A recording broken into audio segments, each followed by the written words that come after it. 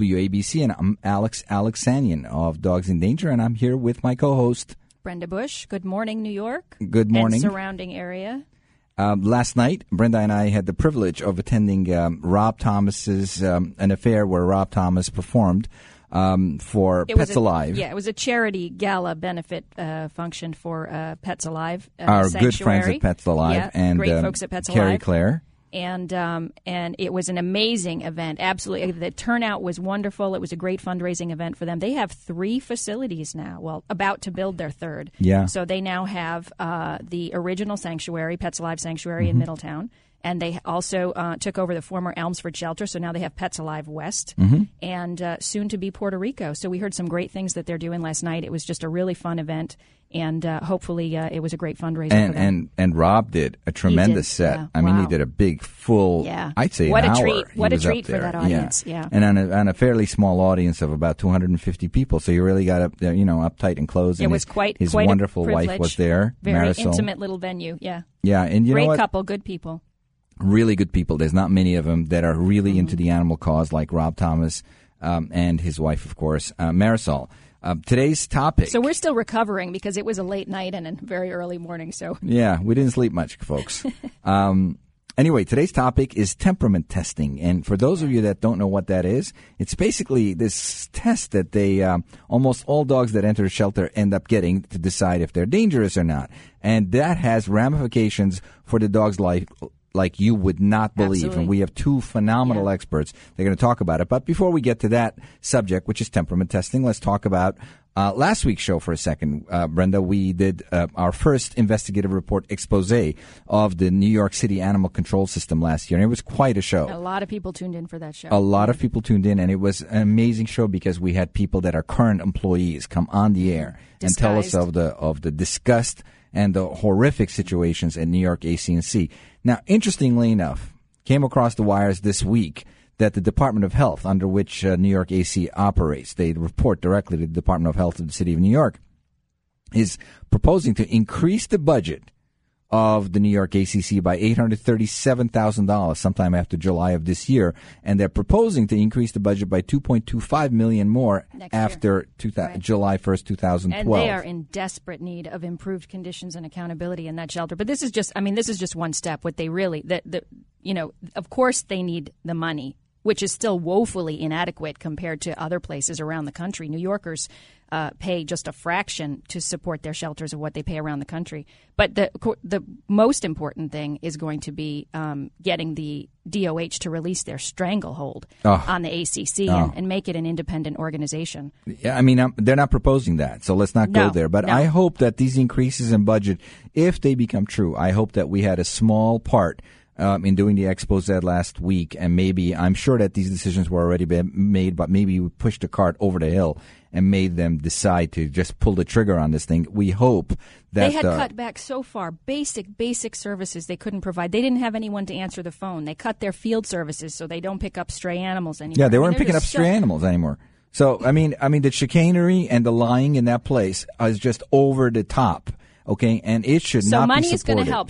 Surely they need money, but it is not the solution, and it's not even enough money. So, but it's a way to the end. I mean, it's a step in the right direction. All they were doing was just lie on top of lie on top. They're still doing that. They say their intake numbers were reduced by like 7,000 dogs this year. You know why they were reduced? Because they stopped picking up strays. That'll do it. So it's just a house of lies. That's all you can say. You can really call it. And hopefully we had a small and positive impact on the Department of Health until they lose their grip on New York AC&C and concentrate on human health, and they leave the animals alone, which will be a good day for the animals, I'll tell you. Hopefully these budget increases will be of benefit.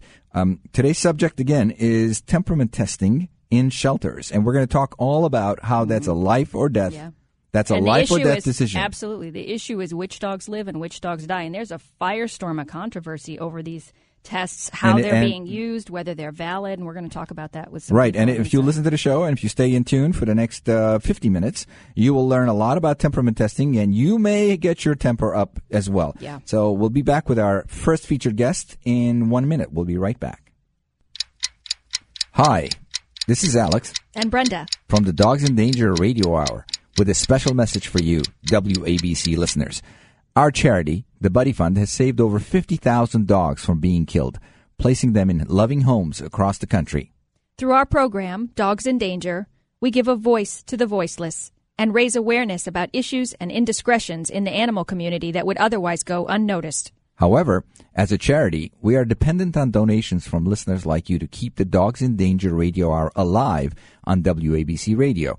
We ask that you please look into your hearts, and if you support our cause and want to continue help us make a difference, please log on to dogsindanger.com and make a donation to the Buddy Fund.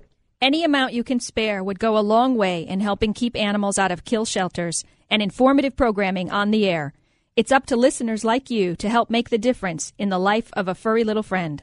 So please log on to dogsindanger.com and make a difference. Love wildlife? So do we. Come visit the Best Friends Animal Society website during Wildlife Week, June 6th through the 12th, to explore the wondrous world of wildlife rehabilitation. Best Friends Animal Society is working all around the country to help animals and to bring about a time when there are no more homeless pets. Plus, our very special pet sanctuary is unlike any other on Earth. It's something you have to experience to believe. So come visit us at bestfriends.org. That's bestfriends.org. And please be sure to join us for Wildlife Week. Remarkable Radio, the Dogs in Danger Radio Hour on 77 WABC. Here are your hosts, Alex and Brenda. We're back on the air on 77 WABC, the number one talk station in the nation. And today we're going to be talking about temperament testing for dogs.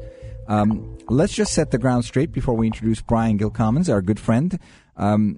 Temperament testing is a test that's done to dogs to find out if they're good dogs or bad dogs, if they're dangerous or if they're not dangerous. And when a dog goes into a shelter, if he's going to die, if he's going to be put to death, there's two ways that he ends up at that door, okay? One, he's sick. And so they say, the dog is sick. Listen, he's not going to get adopted. Let's kill it. Or it's a bad dog. Okay? Well, it's a and the dangerous idea dog. behind that was that the sick dogs were truly sick, suffering hopelessly, unable to cure them, not treatable, and that the behavior, the vicious dogs, right? So that's where it started. That's the concept of where it started. Right. So the vicious and the sick, those are the two that are going to get it. And we are concentrating. Sick. We are concentrating on the vicious. How do you define vicious? How do you know the dog is vicious? And there are two tests that are applied. Usually, one or the other. There are two main testing methods. One is called the SAFER test. It's developed by someone called Dr. Emily Weiss, who I think works with the ASPCA. And the other one is this lady, Sue Sternberg's Assess a Pet test? Assess a Pet. Oh, Assess a Pet. Well, I couldn't even figure that. Sound like asses to me.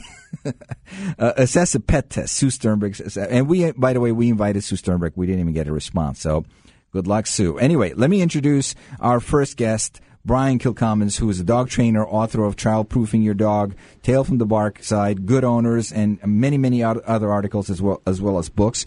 An intellectual in this category. Brian, good morning. Are you with us? Good morning, Alex. Good morning, Brenda. Good morning, Brian. How are you at this early morning hour? I'm well, thank you. Brian does real well in the morning. He's not. Yeah, but you weren't at the fur ball last night, and didn't party until midnight, and then have to show up here.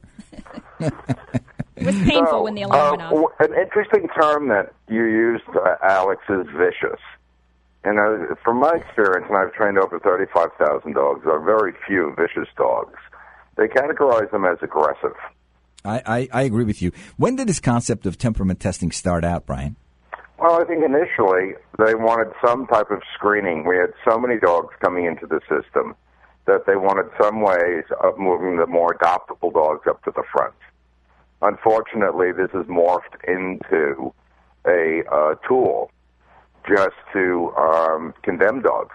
How long ago was it when they first started figuring out that there can be a test, or the first test appeared on the screen? Alex, as far as how long this thing ago, is? Yeah. How long ago did how these long first? Ago? Yeah, did these tests? Probably 15, 20 years ago. Okay. And what typically happens? But the thing is we don't have any science behind this. We don't have any proof that this is working, for one. And for two, when you look at the variables, they're huge. Not only how long are the dogs in the facility, who's doing the testing, what training have they had. There's no way of doing this on a fair basis for the dogs. Well, why don't you walk us through it, Brian? Tell us what happens typically. I mean, typically, obviously, in these tests. What do they do? They walk into the room. There's a dog there, and then what happens?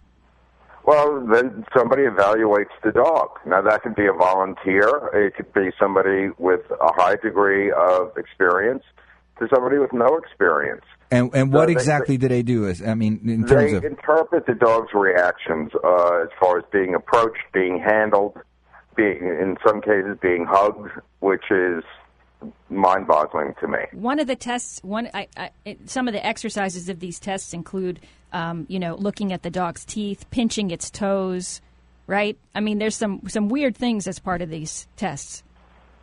Well, if we did it to people, we'd be euthanizing a lot more people. Right. You just walked up to a strange dog. We're not going to advocate for that on today's show. Maybe another show. I heard. What it comes down to, guys, from my experience, and I've worked with shelters all over the country, we can go around and around this bush as far as evaluation. Is it fair to the dogs? In my opinion, no. What's the resolution here? What's the answer? And I've done this in numerous shelters. We need behavioral intervention. We need to get a group of trained volunteers that can go in there and help these dogs.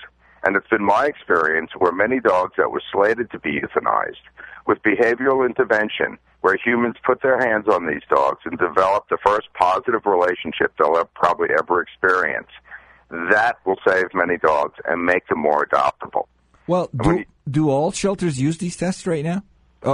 Many, yes. Many of them do, or a variation of. Don't forget, it's not just, let's say with the SAFER test and the outlines for that test, some people don't like the test, so they'll just use parts of it. Right, so or they modify it to whatever they think is right. Now, the Animal Rescue League of Boston got a $3 million grant to develop temperament testing, and Dr. Amy Marder is working on a program to do that. In my opinion, at this point, I think their efforts should be commended. I don't think, because of all the variables that this encounters, that this is ever going to be a viable way of evaluating dogs. Well, you've already answered one of the questions that we had here, which is, are these tests scientifically proven to be reliable and valid? And in your opinion, no. Well, when you look at this, if you take any household pet, have somebody come in, snatch them, put them in a truck, drive them to a facility that there are all new sights, smells, sounds. It is an absolutely insane asylum with all the barking going on. And then strange people are coming up, staring at it, trying to grab it and hug it. What would your dog do? I agree with you. Right. So, Brian, what you're saying is that not only do the current tests that most shelters use not work, but even making the efforts to develop a scientific one, even with a $3 million grant to do one, is basically a hopeless endeavor. Is that correct? I think that the best we can expect out of this is a snapshot in time of who the dog is. And when you put the variables in there, we're getting just that, a snapshot in time, how that dog is reacting in that situation with that stimulation for that period of time. Right. It doesn't necessarily make the dog more adoptable and or safer. And again, I'm going to come back to it again. The only way to address this, to give these animals a fair shake, is having people who, and I've trained hundreds of volunteers around the country, where they can go into the shelter, they can take a dog out, start communicating and teaching the dog, and give the dog a shot. Are there some dogs that are unadoptable? Absolutely. But a lot of shelters are using this now as an excuse to euthanize the dogs. Right. I mean, so if an animal failing the test usually gets the dog killed, correct or not? Right, because the thing is, instead of numbers in the cages being filled and that being the reason for euthanasia, now we have these evaluations being used as a reason for euthanizing these dogs.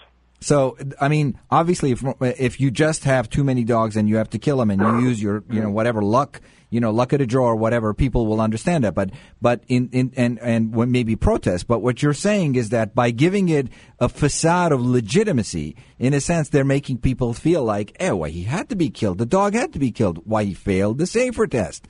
So, in a sense, they're legitimizing killing the dog with these BS tests. Am I putting words in your mouth? Or Yes, and what I contend is that the only way to really address this, most shelters cannot afford putting on a behavioral staff. There are many people, and again, I have 5 different shelters, literally hundreds of volunteers, that have successfully gone through a 6-weekend program. And at the end of that, they know how to read a dog, they know how to handle a dog, they know how to train the dog. And a lot of these so-called problem dogs wound up getting placed without being a problem. Also, Dr. Amy Marder did a study on one of the main reasons these dogs are euthanized is food bowl aggression. Right. Well, she was finding that there was no correlation between the food bowl aggression and then once the dog is placed in a home. Let's explain to people that we have a very large audience, but it's a layman's audience, what food bowl aggression is. Can you define it for us exactly what it is so people can understand? You put a bowl of food on the floor and the dog's eating and you go to approach the dog or handle the bowl or the dog and the dog will growl and or attempt to bite. And that's it. He dies. Yes. Oftentimes, that's a common reason. Right. Well, what I'm saying is, a lot of this is done by people with their doctorates, and they're saying that this is science. Well, where's the science of the efficacy of these evaluations? Do they really predict how the dog's going to be in its new home? And a lot of people who have adopted dogs who have failed that part of the test have gone on to work with those dogs who no longer have that problem in their home. Hey, Brenda, it's not just adopted dogs. Mm-hmm. Right. If we took this evaluation and did it with family pets, people would be appalled. Well, I have 2 questions for you, Brian. The first one is, why are these sort of homemade recipe tests not illegal, legally? Well, not to apply. Alex, I wouldn't say they're homemade. I would say that these are well-intentioned people that try to get some type of evaluation going. But when you're trying to get, and I commend them for that, they're trying to help. These aren't the bad guys, and initially this was something that was going to improve the situation of shelter dogs. I don't think they ever foresaw this becoming a means way to an end. Of condemning dogs. They were trying to go, okay, if we have to adopt dogs out, let's take the nice ones and adopt them out. Right. The thing is the basis for this, again, the variables are just so wide, it makes it really, really difficult. Right. So why don't we have national standards for this? Why is it left to, you said to me that, okay, the SAFER test, and some people apply one piece of it, some people apply another piece of it, some people modify it. Why isn't there a national standard that says, this is the test, this is the scoring mechanism, and this, and these are the numbers, and like we have in SATs, you have a national test, and you have numbers, and you can compare this kid to that kid's. Alex, interesting point, but you can have any standard that you want. It doesn't mean people are going to be trained to meet those standards. Yeah, but in the case, it's like saying we have we have a national standard for car safety. Right? People have to go through some type of evaluation in order to get a driver's license. Right, so you're saying the evaluators. They have to master certain information and skills. Right. What we have now are these so-called standards, and there's no evaluation of people being able to master these skills. Listen, you get 3 people in a room looking at one dog. 3 people are going to see 3 different things. I completely agree with you. We have Michael from Oyster Bay, and he would like to chime in on this thing because he feels that the test is used to decrease the number of dogs that are sheltered. Michael, are you on the phone with us? Yeah, hi.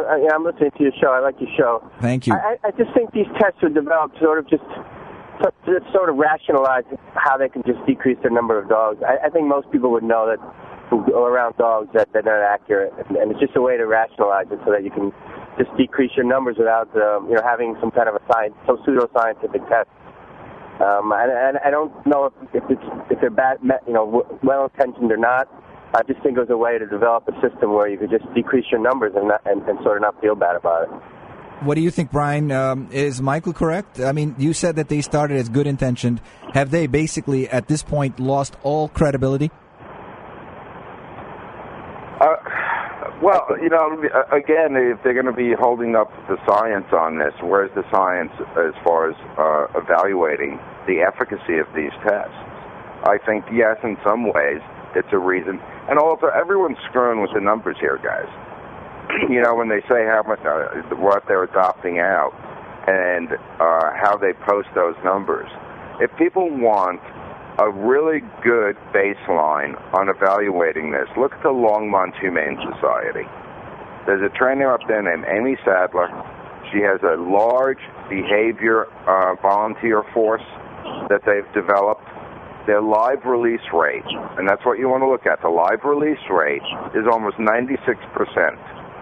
They're taking in other dogs from other shelters due to aggression problems that these dogs would normally be euthanized. They're rehabbing them, and they're placing them in homes, and they're staying in homes. That's what we need to look at. We can get caught up in the argument as far as the evaluation of these animals, or we can get to the business of caring and helping these animals and making them adoptable. That's not going to happen by testing them. It can happen by trading them. But, Brian, to get there, don't we first have to debunk this test that seems to have now become front and center? Don't we have to get rid of this so we can replace it with what you're suggesting? No. So the two can coexist? They can go hand in hand. One of the standards that I established, which was the Turkin Foundation, is when people were working with the shelter dogs, and you could never tell with some of these dogs if they were going to become aggressive. Most of the dogs took to the training beautifully, but there would be some dogs that would show signs of aggression. The dog was pulled from the program, and then it was evaluated by a professional. So to give the dog another chance.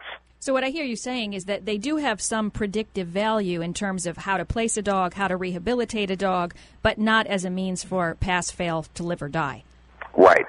That predictive value, again, it's a snapshot in time. When you look at all the variables as far as stressing the dog, how long has the dog been in the shelter, most dogs take at minimally 3 days to adjust to a new environment, usually 2 weeks or more.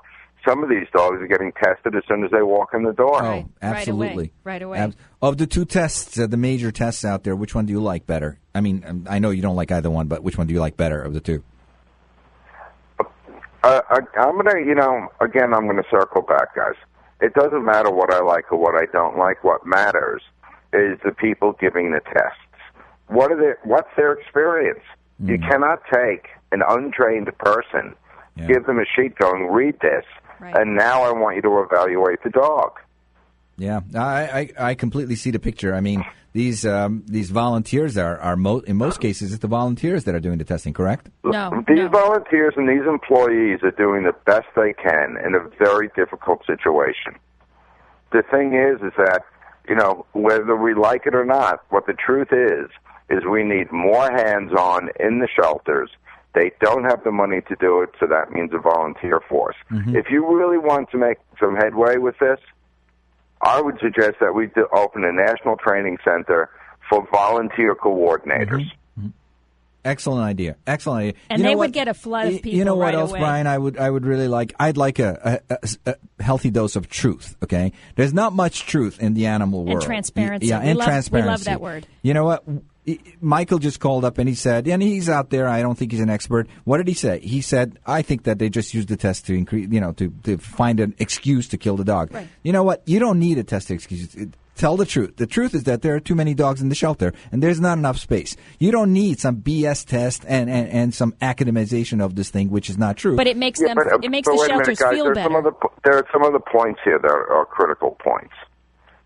When people come into a shelter to adopt, they would like some indication on whether that dog's going to be safe. So as far as that, and the other thing that's happening more and more is the question of liability.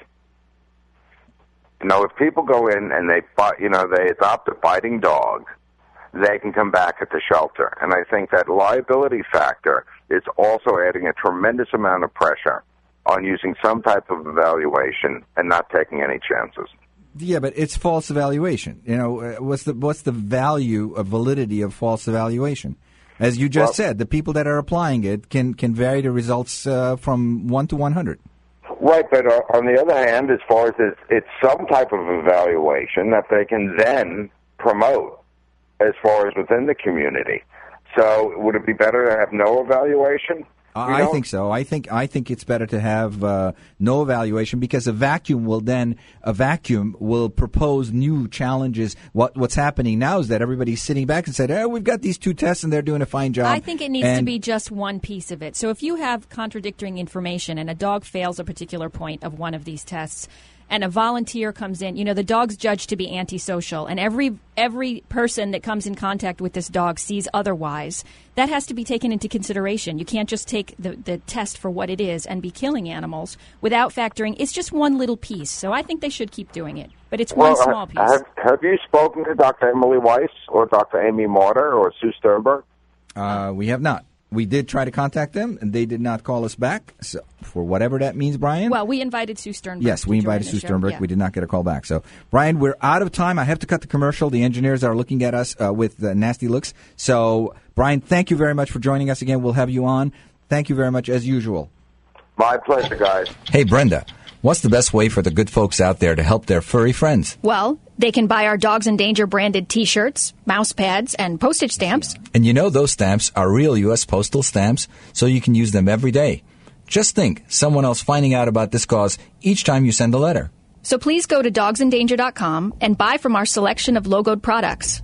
Remember, each purchase helps us save a life. That's dogsindanger.com.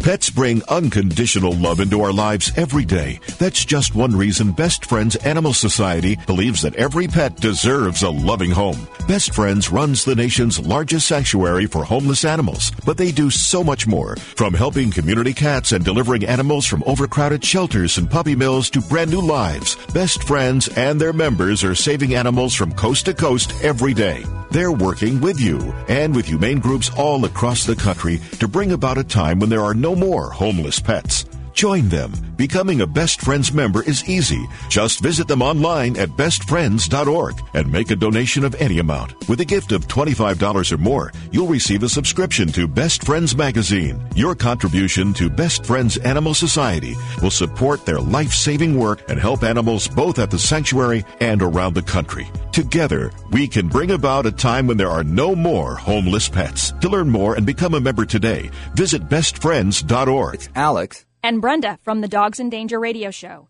Do you love dogs as much as we do?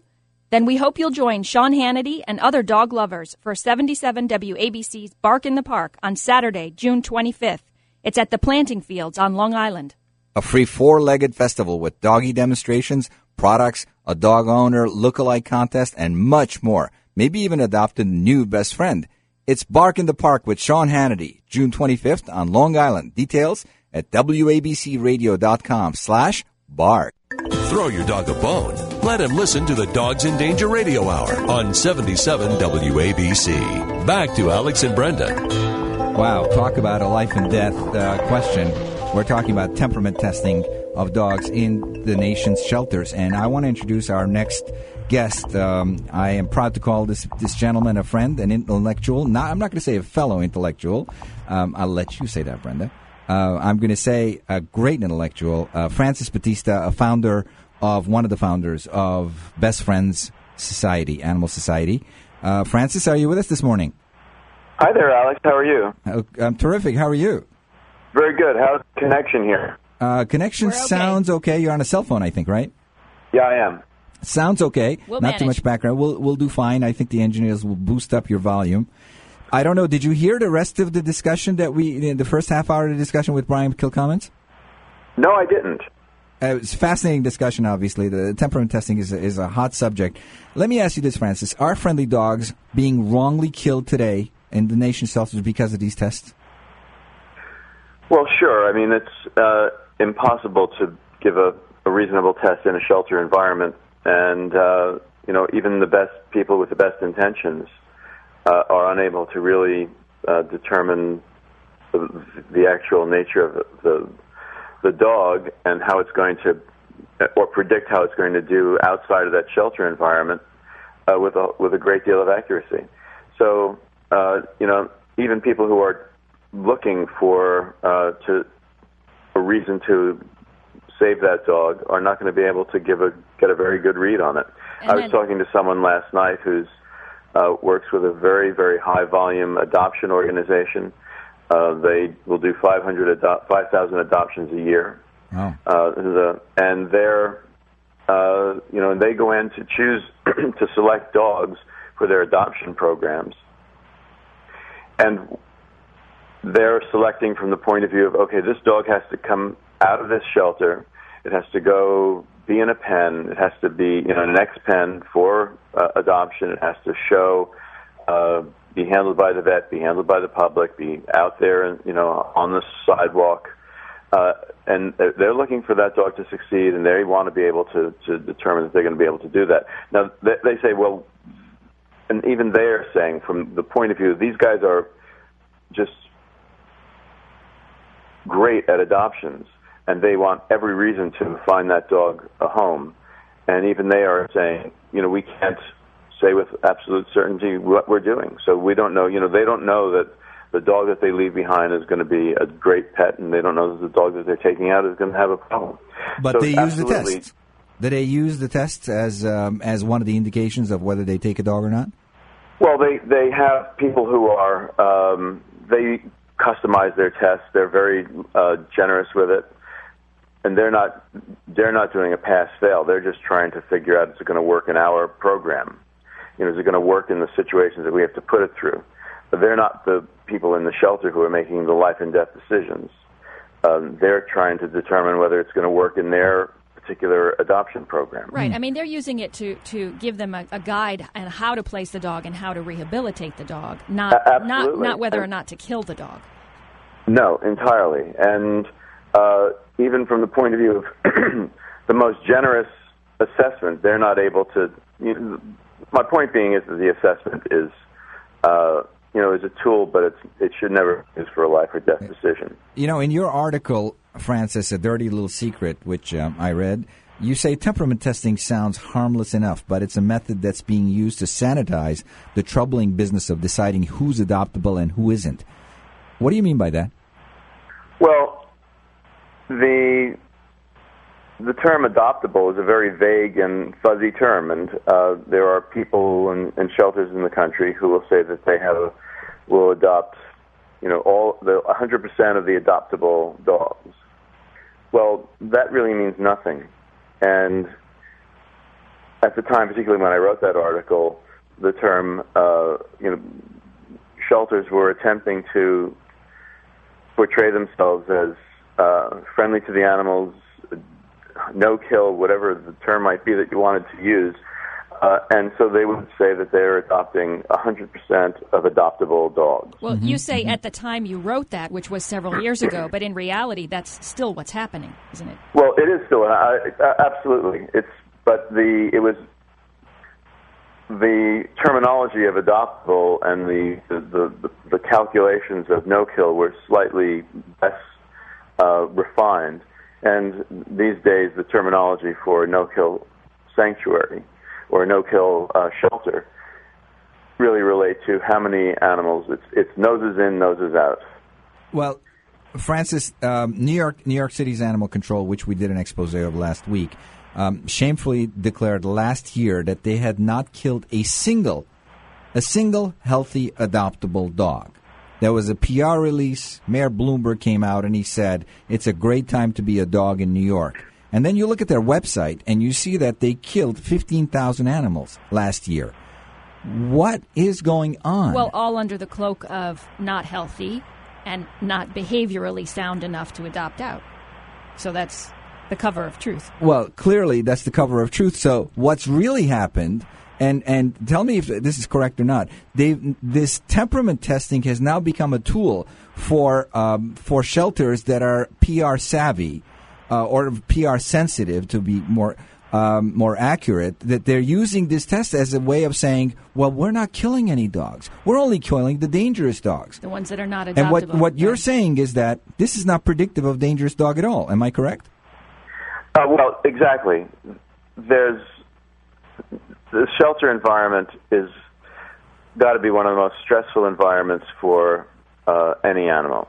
And to pretend that you can accurately predict how this dog is going to behave outside of the shelter, for good or ill.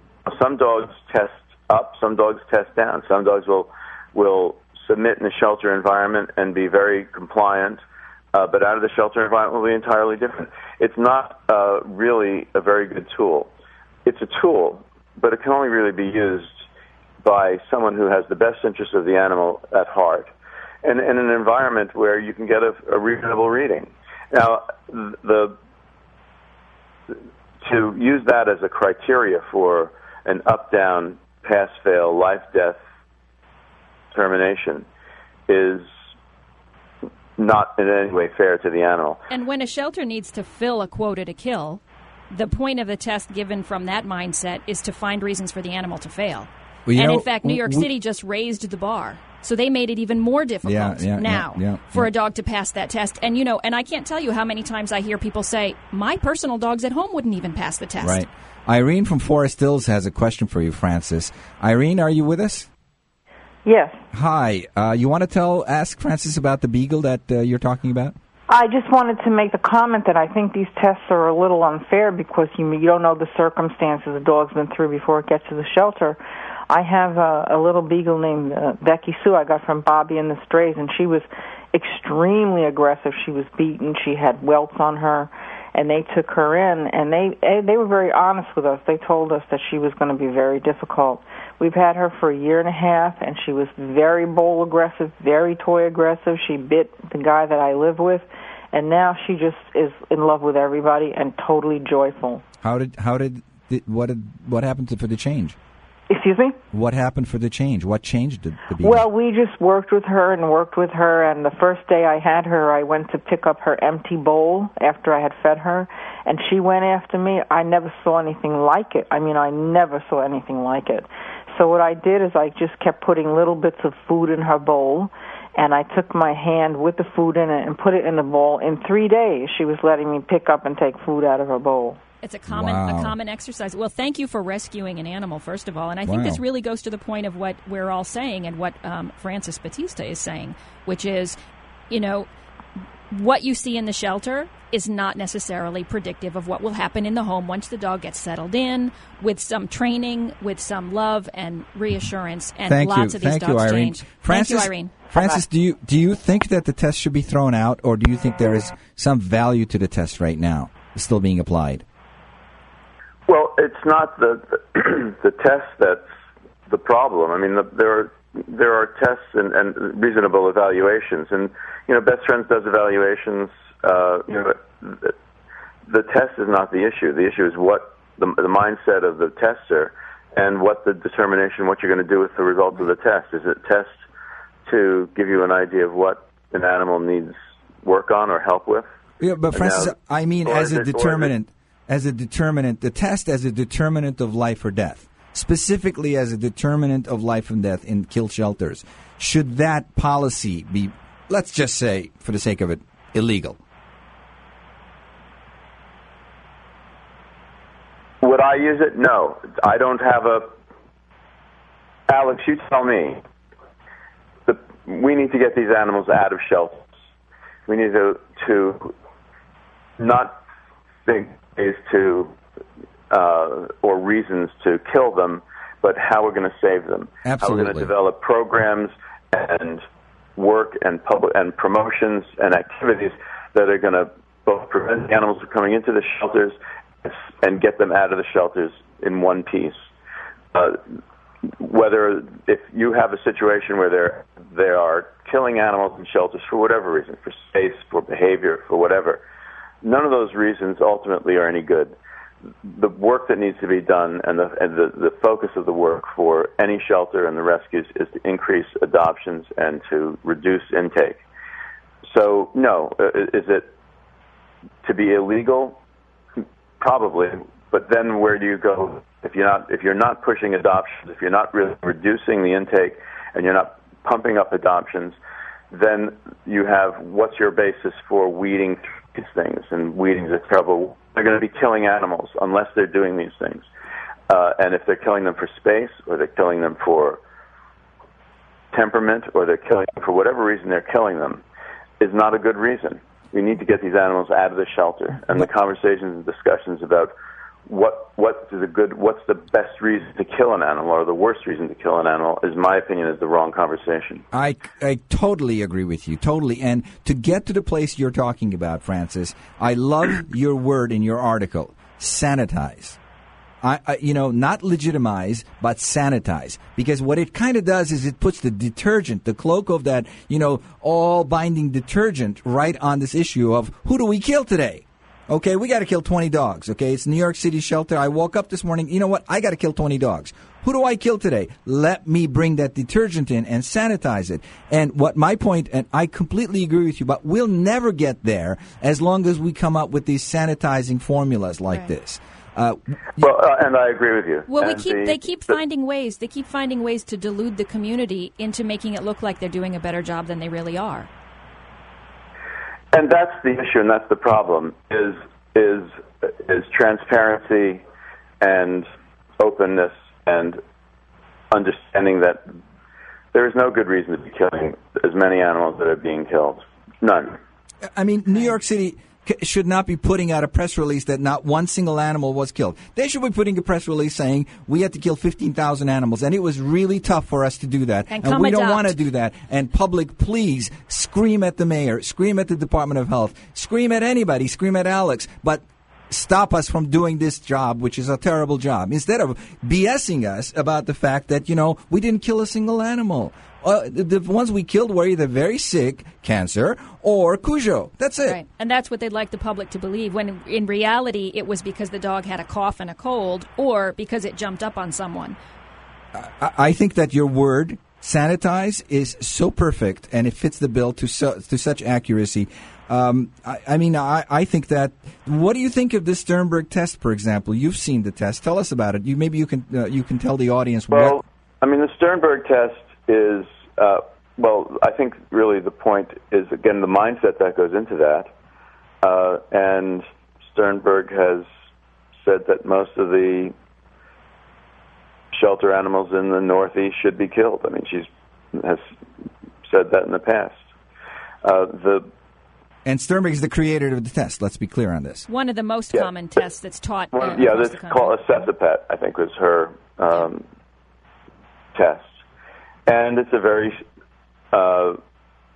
draconian, unforgiving, unrealistic test that is essentially, let's abuse this animal and see how he behaves, and let's find a reason and to put him in the wrong column here. And let's repeat what you said. Can you repeat one more time what Sue Sternberg has said in the past? Well, Sue, I don't want to quote, reel off a quote that's not entirely accurate. But what she has said was some enormous percentage of animals, shelter animals in the Northeast, should be put down. They're not suitable for pets. Right. She was looking to weed out the gems. And I'm not. Right. I'm paraphrasing. I'm not quoting. I don't have the quote in front of me, but sure. It's well-known. Her well-known opinion. I saw the test being applied. I'm not in the front ranks. I'm here behind the microphone. I saw the test being applied on an HBO special several years ago. I'm sure you probably saw it as well. And sure. I was absolutely aghast, absolutely shocked at what they were doing to the dog. And then they killed the dog. I mean, the dog that was in the show. That's right. They sat around a table, these three women, and they said, you know what? We stuck a stick with a hand on it while the dog was eating. We stuck it into his face, and the dog growled. That's it. And over Killed and the over dog. Again. Right. And they didn't do it once. They did it 10 times because the dog didn't growl the first few times. So they kept coming in tighter and more into his nose. If they did that to me, I would have punched you. Well, I believe also, if I recall, that's the same show that we're talking about, that I think she took the dog for a hamburger or something at the end. I think it was feeding ice the cream. dog by hand. Right. Yeah. Right. Yeah, exactly. Right. Exactly. She was feeding the dog by hand. Right. This is the dog that was food aggressive in that environment, but then, as a kind of a gesture of some perverse kindness, was feeding the dog a hamburger by hand quite safely. And that hand test. And by the way, that hamburger was supposed to be the dog's last meal. That's why the dog was getting the hamburger. Let's get that straight, okay? Yeah. So she was feeding the hamburger as a last meal to a dog that supposedly was killed, not supposedly, was killed supposedly for being food aggressive. Yeah. This was an HBO special. I'm sure the footage exists.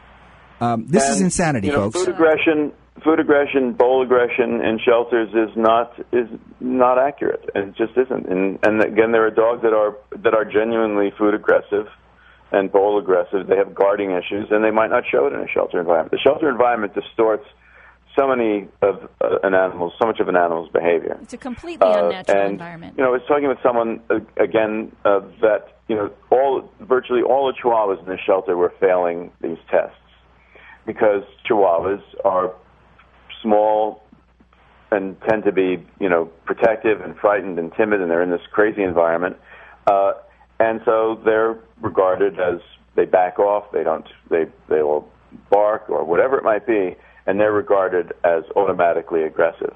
And this individual who works for this rescue developed this technique of, getting oven mitts or a towel or something and just holding the dog close to her chest until the dog relaxed, let the tension out of its body and licked its lips. Then she would put the dog down and go away. Not talk to the dog, come back the next day, and the dog was over the moon to see her. Right. Doesn't take much, huh? Doesn't take much. The person that had given it that little bit of security that allowed it to relax, and that technique for evaluating these small dogs who are terrified in the shelters has saved thousands of lives because previously they were back in a corner, they were barking or frightened or running away, sensibly, and just this person having the insight to be able to hold this animal until it had relaxed and gotten that fear and tension out of its body and made a little gesture of bonding, that life was saved. And that's not the way these tests are done. The tests are done in an environment where this animal has no idea what's going on. It's got to be terrified, totally confusing. And then you have someone poking sticks and pinching toes and wrapping your arm around the dog, embracing it fully, you wrap your arm around the body in a kind of a dominant posture. All of those things are very, very frightening and off-putting. And the thing is that the scoring on it, if the dog looks away, if the dog, tries to escape from this hold, if the dog reacts to being pinched, all of those things are fail grade. And he's dead. In some Francis, instances. We're running out of time. Francis. Francis, you're a great intellectual. I really wanted to ask your opinion of how do we get out of this huge mess that we're in with this sanitization that you speak of so eloquently. Unfortunately, the clock is running against me, and we have to cut off to break and then close the show before they shut us down. So thank you very much for getting up early in the morning. I know you're in Texas today, and so you're another hour behind us. So thank you for joining us, and hopefully we'll have you on again, Francis. We appreciate your comments. Thank you, Francis. Well, thank you. Great work. Thanks care. Thanks again. Hi, this is Alex. And Brenda. From the Dogs in Danger Radio Hour with a special message for you, WABC listeners. Our charity, the Buddy Fund, has saved over 50,000 dogs from being killed, placing them in loving homes across the country. Through our program, Dogs in Danger, we give a voice to the voiceless and raise awareness about issues and indiscretions in the animal community that would otherwise go unnoticed. However, as a charity, we are dependent on donations from listeners like you to keep the Dogs in Danger Radio Hour alive on WABC Radio. We ask that you please look into your hearts, and if you support our cause and want to continue help us make a difference, please log on to dogsindanger.com and make a donation to the Buddy Fund. Any amount you can spare would go a long way in helping keep animals out of kill shelters and informative programming on the air. It's up to listeners like you to help make the difference in the life of a furry little friend. So please log on to dogsindanger.com and make a difference. Love wildlife? So do we. Come visit the Best Friends Animal Society website during Wildlife Week, June 6th through the 12th, to explore the wondrous world of wildlife rehabilitation. Best Friends Animal Society is working all around the country to help animals and to bring about a time when there are no more homeless pets. Plus, our very special pet sanctuary is unlike any other on earth. It's something you have to experience to believe. So come visit us at bestfriends.org. That's bestfriends.org. And please be sure to join us for Wildlife Week. The Dogs in Danger Radio Hour.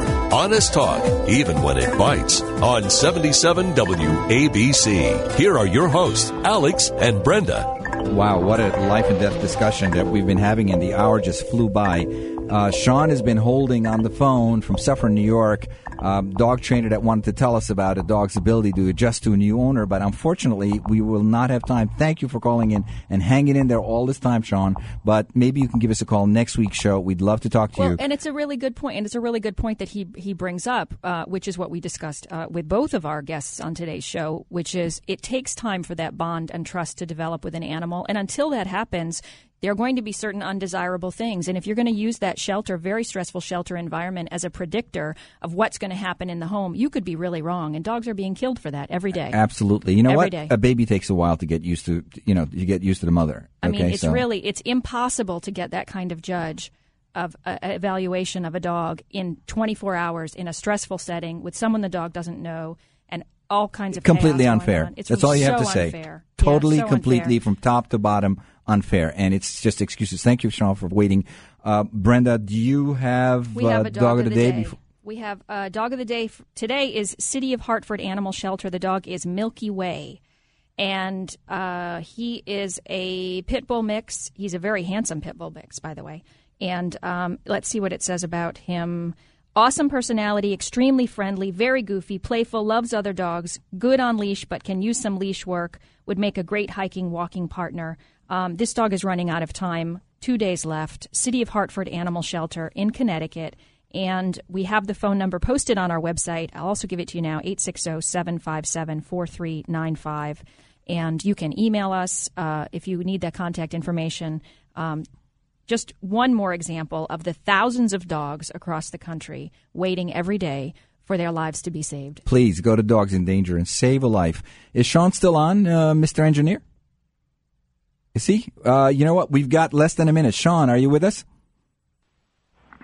Hey, good morning. How are you? Hey, how are you, Sean? We got less than a minute. Tell us about this, about you as a professional dog trainer. Tell us your story quickly. I work with a lot of rehab dogs. I work with a lot of dogs that have just come out of shelter situations. And one of the problems I see is these dogs get their chance to go into a good home, and the owners have zero handling skills and zero education.